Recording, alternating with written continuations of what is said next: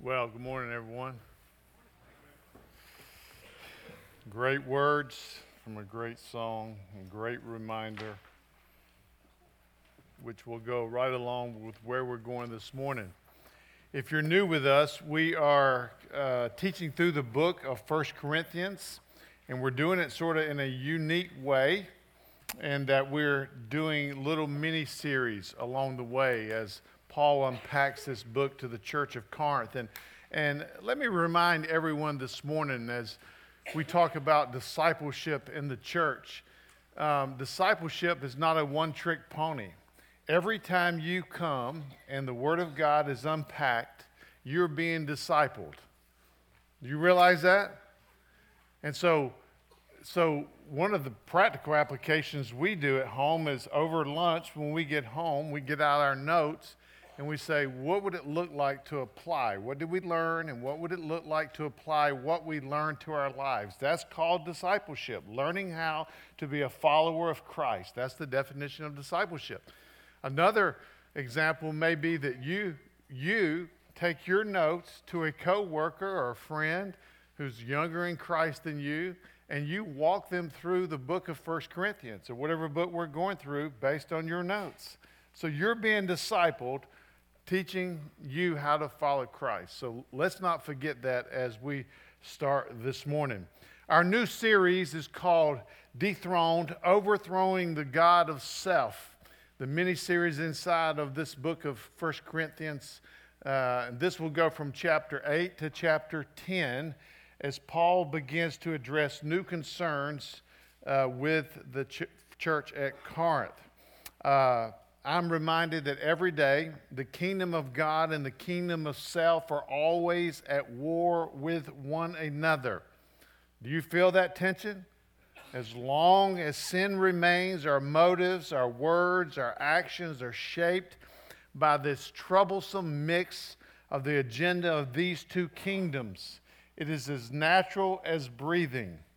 There are 5 primary areas, there are more, but 5 primary ones that self often needs to be overthrown. There's one of self-focus, which means what's in it for me versus freely sacrificing for the good of another without expecting anything in return. There's one of self-righteousness, being more concerned with the sin and weakness and moral failure of others than you are with your own sin and failure. That's a big one in the church. Self-satisfaction. There's this regular discontent and we're always on the lookout for the next thing to satisfy or comfort us, whether it be a person or job, a vacation, an event, some external look. There's something event we're looking for versus being satisfied and comforted in Christ. There's self-reliance. You and I avoid living in this intrusive, intentional relationships where we avoid admitting our need for grace and the help of biblical community. So self-reliance. And then lastly, there's self-rule. Where do you and I get our marching orders from? Is it from our own desires or is it from God's word? So this is a pretty deep list of self-areas for us to think about. They certainly expose us to us, and oftentimes, if we're really honest, it's not pretty. To grow and mature in Christ actually means to replace the word self in all these areas with the word Christ. The Lord battles passionately on our behalf through His word, through His people, through His Spirit, and I am learning oftentimes the circumstances of my life. So these areas will begin to flip the script, if you would, and be replaced from self to Christ. Christ-focused, Christ-righteousness, Christ-satisfaction, Christ-reliance, and Christ-rule. It is our hardwired bent to ask ourselves to do for us what only the Messiah can do. And the biggest protection against the kingdom of self is to be blown away on a daily basis right here, right now, of the great kindness to us in Christ. what he has done for us and what he's doing in us. Paul really attempts to do that in chapters 8 through 10. His end goal, if you would, for the church at Corinth, of dethroning them from their self and allowing God to be the God of their life, shows up in one of the last verses of chapter 10, 10:31. We've heard it 1,000 times. Here's the end goal. So whether you eat or drink or whatever you do, do all to the glory of God. And I could add on, not yourself. That everything ends or terminates with his glory and not our own. Jesus put it this way in John 3:30. We must decrease and he must, you finish the sentence?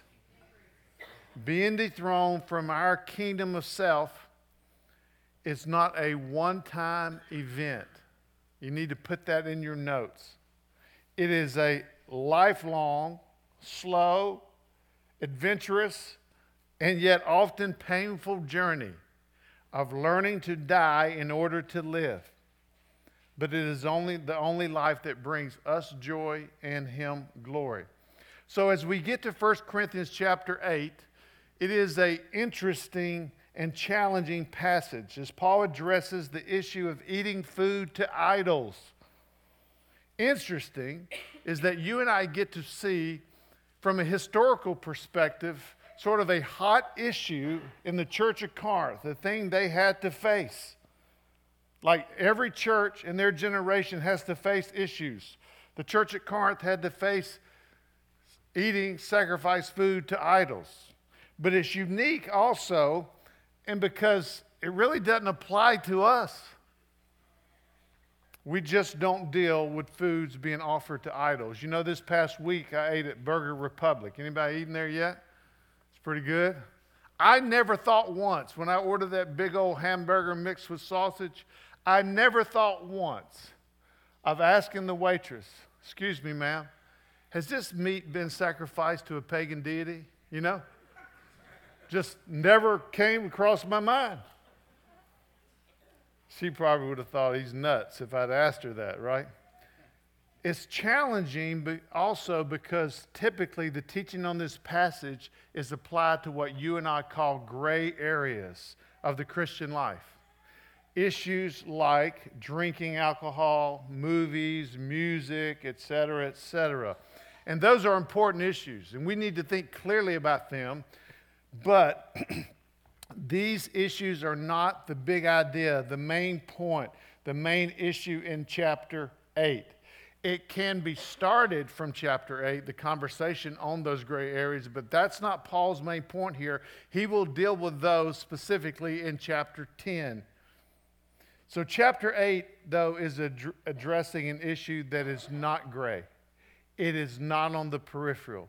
It is at the very core of Christianity. The core truth that Paul brings to bear here applies to every church, everywhere, for all time. It is a truth that desperately needs to be embraced and lived out. And here's what Paul was doing. He was just being a pastor. He was pastorally applying this core central truth that he's going to address to their particular situation, that hot issue in Corinth of food being sacrificed to idols. Paul later describes this truth in 1 Corinthians 13, verse 1, and he puts it this way. If I speak on the tongues of men and angels, but have not love, I am a noisy gong or a clanging cymbal. The Message actually puts it this way. I'm nothing but a creaking of a rusty gate. The core truth here is a lack of love. And you and I know intuitively that there's nothing that will kill a church body faster than a lack of love. And let me be clear here. All truth and no grace or love becomes law, it becomes legalism, it becomes bondage. Paul is dealing with that here. But on the same flip side of that is all truth, all love and no grace or all love and no truth equals license to do whatever you please. And so we don't want to put those two in conflict with each other. When you think of Jesus, Jesus got most frustrated with those who said they had no what? Sin. He said he was the friend of sinners. And I know when folks come in my office, there's usually this conversation. And as they're hurting, if they're definitely living in sin, and they say, I am living in sin, help me, immediately my disposition changes. Brother, I'm there with you. Let's battle this thing together. But if they're definitely living in sin and they act like they're not, I didn't do anything, that's mind-boggling sometimes. And so Paul's dealing with that kind of stuff in chapter 8. So as it says on your notes, the context here is more than meets the eye. That's my attempt to be cute, okay? But it is really true here in 1 Corinthians. Let me read the first 3 verses, if you would. Paul says, now concerning food offered to idols, we know that all of us possess knowledge. This knowledge puffs up, but love builds up. If anyone imagines that he knows something, he does not yet know as he ought to know. But if anyone loves God, he is known by God. So here's what's happening here. As in most major cities, then and today, it is a regular practice for people to go out and eat meals, to meet for social occasions. And in Corinth, it was government officials coming together, religious celebrations. And they did so in the temples, which had these large rooms attached to them specifically for eating. And the meat that had been sacrificed to those particular gods would be served to the people. Now, one of the several reasons that they, in my research this week, that they actually sacrificed this meat to idols is because the Corinthians believed that demons lived on food. And so you would ingest and get a demon in you if you ate the food. And so they cooked it and sacrificed to the god so the god would wipe out the demons and you wouldn't get demons inside of you. Silly, yes, but that's where they live. That was the issue of the day. So here's what we need to understand is most of the people who made up the church at Corinth would have been regular attendees nearly on a daily basis or weekly basis at these temples eating sacrifice food or meat to idols. And we need to understand that the hooks of what they believe were deeply sunk into their own emotional psyche. And so what happened was after Paul left, after 18 months there teaching them the Word of God, some of these believers started going back to the temple, back to these what I will call meet, eat, and greets, where the meat had been offered to pagan gods. When Paul was with them, he had told them, don't do this, but now in his absence, they were pushing back on his instructions. They were saying, Paul, we actually have more knowledge about this on this matter than you do. So in 1 Corinthians 8, verse 1, Paul responds to their pushback by using some of their own words. They had written him a letter, and they had said, we have some problems here. And so Paul quotes their letter, and he says this. He says, now concerning food offered to idols, we know that all possess knowledge. That's what they had said to him. We know that all possess knowledge, meaning we all know. The truth is the idols aren't real. That's what knowledge means here. But we need to go back because in the first 6 chapters, Paul dealt with divisions. He had already confronted them about their obsession with their own knowledge and their own wisdom by saying, you think you're the smartest person in the room, and that's what's causing the divisions among you. Do you remember that?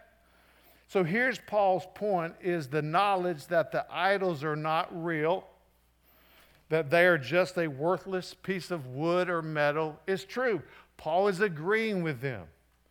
It's not your knowledge that you're saying this idol is not real. It's your arrogance attaches itself to this kind of knowledge. And when arrogance attaches itself to it, that's what puffs up because knowledge can blow up. The actual picture there is like the swelling of a balloon. It's where we get our phrase, getting the big head, right? Paul says knowledge puffs up, but love builds up. It's not the love of learning that Paul's throwing shade on. It's the arrogance because of their perceived knowledge. So here's their argument. Listen, Paul, we know those gods are not real. We know they don't exist. So what does it matter? What does it matter if we sacrifice meat to these idols that really aren't real? So these weak, this is what they're saying, these weak, dumb, simple-minded, immature folks that make a fuss about this are showing their lack of knowledge, that they think these idols are real. And they're still in bondage to their old way of thinking. So us calling them out on that is really helping them or freeing them from this lack of knowledge. We get them to come eat with us. That's actually a help. It shows them what they're thinking is wrong. Really what they're doing here is they're shaming these younger brothers and sisters. It's condescending. It's the rolling of the eyes. It's the what in the heck is wrong with you? You're an idiot. Why would you let that affect you? Shame is a big deal. Here are brothers and sisters. They are saying, I know the idols aren't real, but they're real to me because of all the past and all the past life I had. And the older brothers and sisters, more mature, are saying, they're not empathizing. They're not saying, I struggle with things too. They're saying, what the heck's wrong with you? Here's how Dan Allender describes shame. He says, shame is like a barnacle that can die, but its glue holds on to the host. It is the primary weapon of those trying to hurt us. No one escapes the assault of a sneer, a disdainful roll of the eyes. Shame pierces as we feel belittled and exposed as foolish or weak or undesirable. It is the means by which we divide class, race, ethnicity, politics, gender, and status. Those who are above shut the gate behind those who are different. The fence is made up of impenetrable contempt, and it separates us from others and eventually from ourselves. That's what's happening here. The believers who felt superior over their weaker brothers because they knew more had absolutely no awareness of how much they were harming their brothers and sisters in Christ and affecting the health of the church. Because real biblical knowledge would build up the church, and that ain't happening here. Actually, in chapter 10, you're going to see where it's actually leading these younger brothers, these weaker brothers, back into the lifestyle they had before they were converted. Verse 2, Paul says the biting irony here is this: the ones who think they're in the know give clear evidence that they don't know. They're self-deceived. True knowledge has eluded them because of a lack of love. And verse 3 can be phrased out with that the person that loves is the one who is truly recognized by God as having real knowledge. So Paul sort of starts here with addressing the heart issue, and now he begins, if you would, to overthrow their selves from the God of their selves. He does so by taking these three very distinct steps to correct them, to admonish them, and to instruct them. And all he's doing here is being a good and faithful pastor. He is not throwing them to the side. He is not shaming them back. He is walking them through very meticulously, especially in these next few chapters. But here this morning, he's walking them through. This is what you need to see here in order to not destroy the church. And the first thing he does is he gives them a doctrinal ramification. Look at verses 4 through 6. Therefore, as to the eating of food offered to idols, we know that an idol has no real existence, and that there is no God but one. For although there may be so-called gods in heaven or earth, as indeed there are many gods, little g, and many lords, little l, yet for us there is one God, the Father, from whom all things and for whom we exist, and one Lord Jesus Christ, through whom are all things and through whom we exist. So here's what Paul does.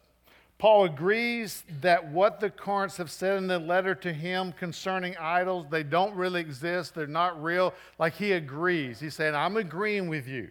That piece of wood, that piece of metal, that thing up on the stage that you bow down to is not objectively real.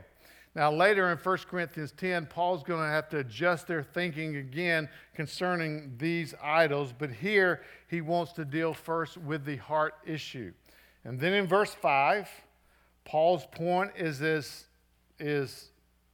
basically says, although the gods and idols don't actually exist objectively, he's trying to tell them that they do exist subjectively in those who have worshiped them their entire lives, that their brothers and sisters have been traumatized by the worship of these gods and the behavior that usually followed those temple meals, which on the other side of the temple was a room for prostitution.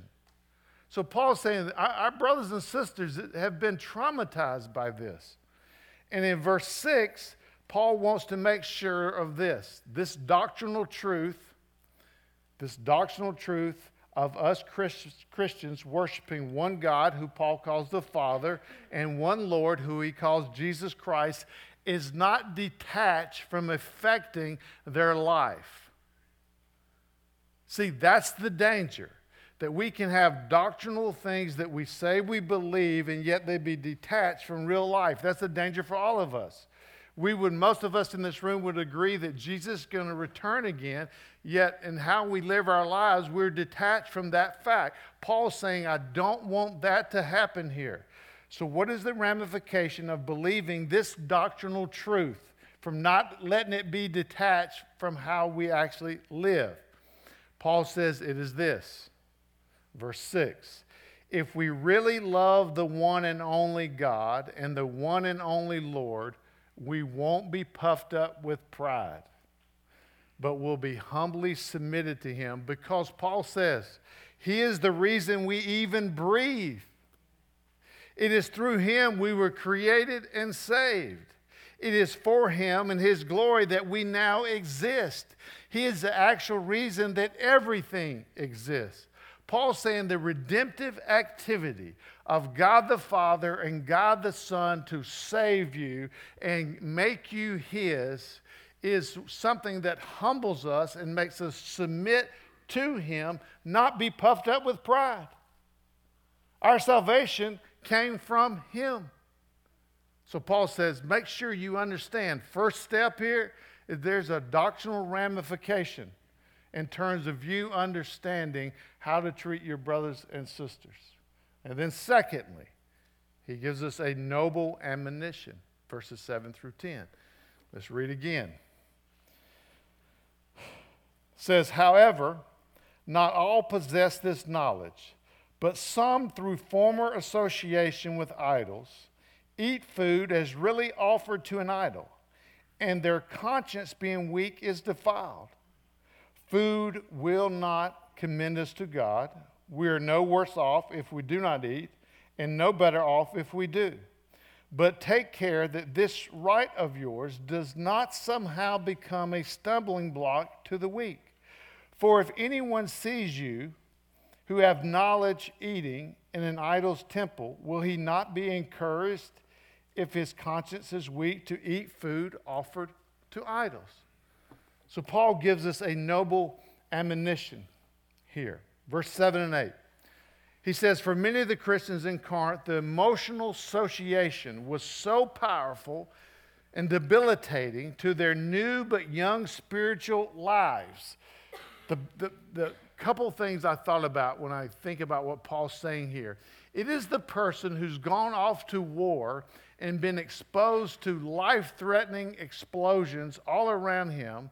He gets back to the States, and he's walking down the street, and a car muffler backfires, and he screams and falls on the ground. Ugh! He can't help it. It's the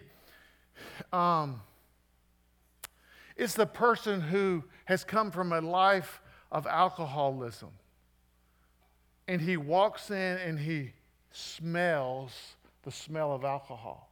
Something that may not bother me or you, but for him it's traumatic. We use this word, it triggers him to go back there. Paul is trying to unpack that from them. Intellectually, yes, they knew there was but one God, but the trauma of their past would not allow them to go back to the temple. And even though Paul and the ones pushing back on Paul agree that the food itself has no bearing on the intimacy with God, Paul is saying in verse 9, the brother or sister can be drawn back into his old way of life. And he makes this point here. He begins to really unpack it for them. And that is this: just because the stronger brothers and sisters are right, they're right in the sense that the idols aren't real. They do not have the right to do as they please. Love demands, Paul's saying, you don't do this. You don't lead them back into these situations. Because love means those who are free and strong and mature in Christ, they actually give up their rights for the sake of the others, for the sake of those around them. Maybe this will help us understand. Let's say you got a great basketball player. He hardly never misses a shot. Matter of fact, you ask him how he did, and he says, I went 8 for 8 tonight. But the reality is, from three-point line, but the reality is he went 8 for 8 in the opponent's basket. Now, he's a great shooter. No doubt about that. Like, no one can argue that he can shoot the lights out. But his 8 for 8 in the opponent's basket is not helping his team. It's hurting his team. That's Paul's point here. You're right. Idols are dumb. They're a piece of wood or metal.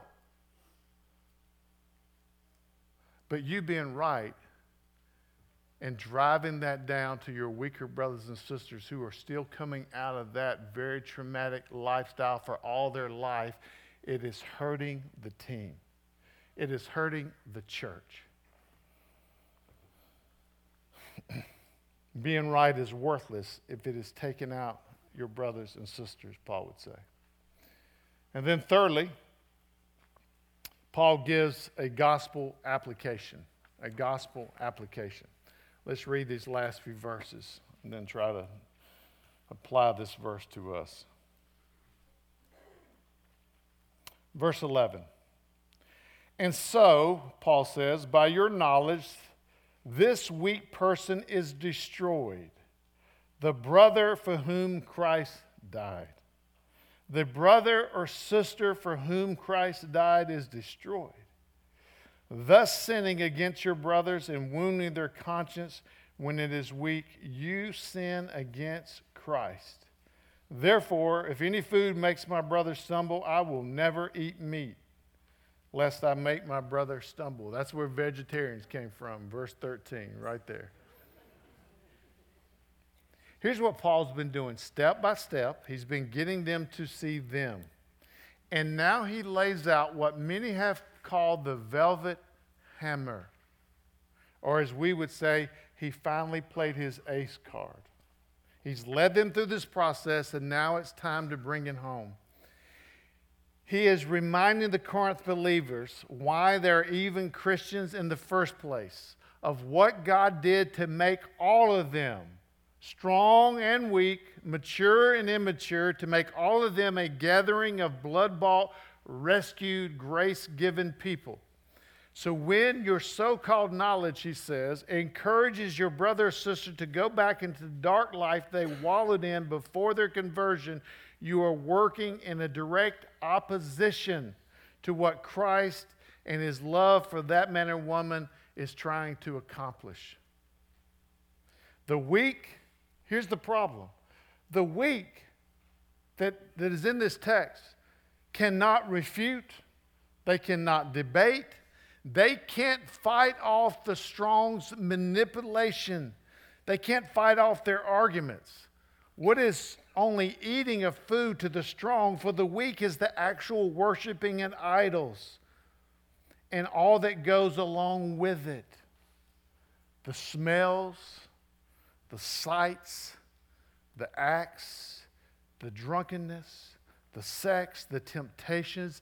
It's too much for them to bear. When I first came to Christ, I had lived most of the first year of my college life at a bar downtown named affectionately the Elbow Room.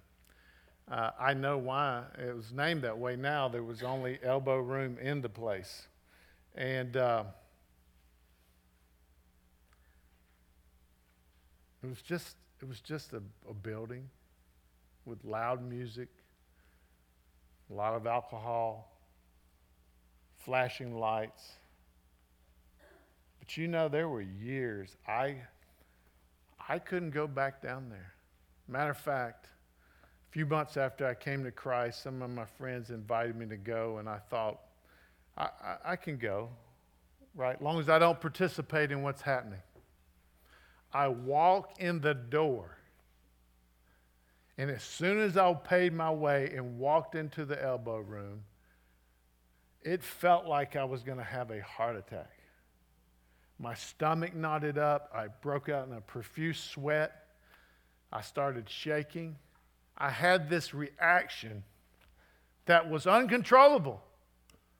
And I remember walking out, walked in, walked around, left the building, and I wept as I walked back up the hill to my dorm. I thought, I can't go in there. I'm not ready for that. I could go in that building 7 days a week now, every night, on a gospel rescue mission. Wouldn't bother me a bit. But I couldn't do it then. And that's where these people are. Paul says they are not just a person with a weak conscience in verse 11. They are a brother or sister for whom Christ has died. Again, the strong so-called freedoms have moved them in a direction of themselves, while love always moves in the direction of what is best for the community of believers. That is something for you and I to apply to our community groups.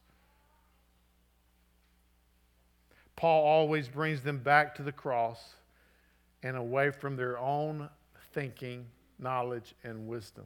That's what he does in verse 11. Then in verse 12, he says, when you sin against a brother, you sin against Christ and you tear down his church. Do you remember the very first words that Paul ever heard Christ speak to him? We know the story from the book of Acts. Paul has official papers. He's on the road to Damascus, and these official papers say that he can go into the homes of known Christians, and he can ravage their homes, he can arrest them, he can bring them back to Jerusalem, and maybe even put them to death. And it was on that road that Christ struck him down, and the very first words that Paul heard from the living Christ were, Paul, or Saul, why are you persecuting me? So intimately has Christ identified himself with believers that when they are being persecuted, he says, you are also persecuting me. I think Paul learned a powerful lesson that day. Something that got driven into his soul that day. And now he says to these puffed up, self-focused Christians, you sin against Christ when you sin against each other. And then he ends with, therefore, when it comes to these kind of areas, look, I'll do whatever it takes. If I never eat meat again, that'll be fine for me than to make my young brother or sister stumble and go back to the dark life that they were living before they were converted. I want to draw them out of that, not put them back in that through my shaming of them. Paul Tripp, on your notes, puts it this way. He says, the church is not simply a theological classroom. It is a conversion, confession, repentance, reconciliation, forgiveness, and sanctification center where flawed people place their trust in Christ, gather to know and love Him more, and learn to love others. Great theology should always produce this spiritual fruit, or it's just wasted knowledge that puffs up. It's a great summary of the message. Let me give you 3 what I call great dethroning questions. We need some questions to help us dethrone ourselves from self. First one, is there an awareness in myself that my knowledge produces a sense of superiority over others? It's where we actually can take the Bible and turn it into a weapon because we know more of it than the person we're talking to. We turn it into a weapon, whether it be with our spouse or our friend or a coworker, and it drives them away, not to the cross. Is there in my life a godly, humble attentiveness to the spiritual, physical, and emotional well-being of my brothers and sisters in this church? And then lastly, are you empathetic toward the broken lives and stories of your new brothers and sisters in Christ? Do you feel what they have felt? Do you hear their stories? Do you look at them and think back to where you were one day, where you started, how confusing it all was, of why you were doing what you were doing, how your story connected to that, why you struggle with what you struggle with, the reality of the depth of your own struggle? Is there empathy there for that? Paul's going to address a lot of things as we look at dethroning ourselves. You know, we're not very good gods. Can we just agree on that? So this is a great little few chapters to say, how can I not be the God of my own life? Paul's going to deal with all that. But this morning, he's dealing with the very core essence of Christianity, and that is our love for one another, regardless of where we are in maturity. So take a minute. Ask yourself those questions and ask the question, so what? What would it look like for you to apply this message to you this morning?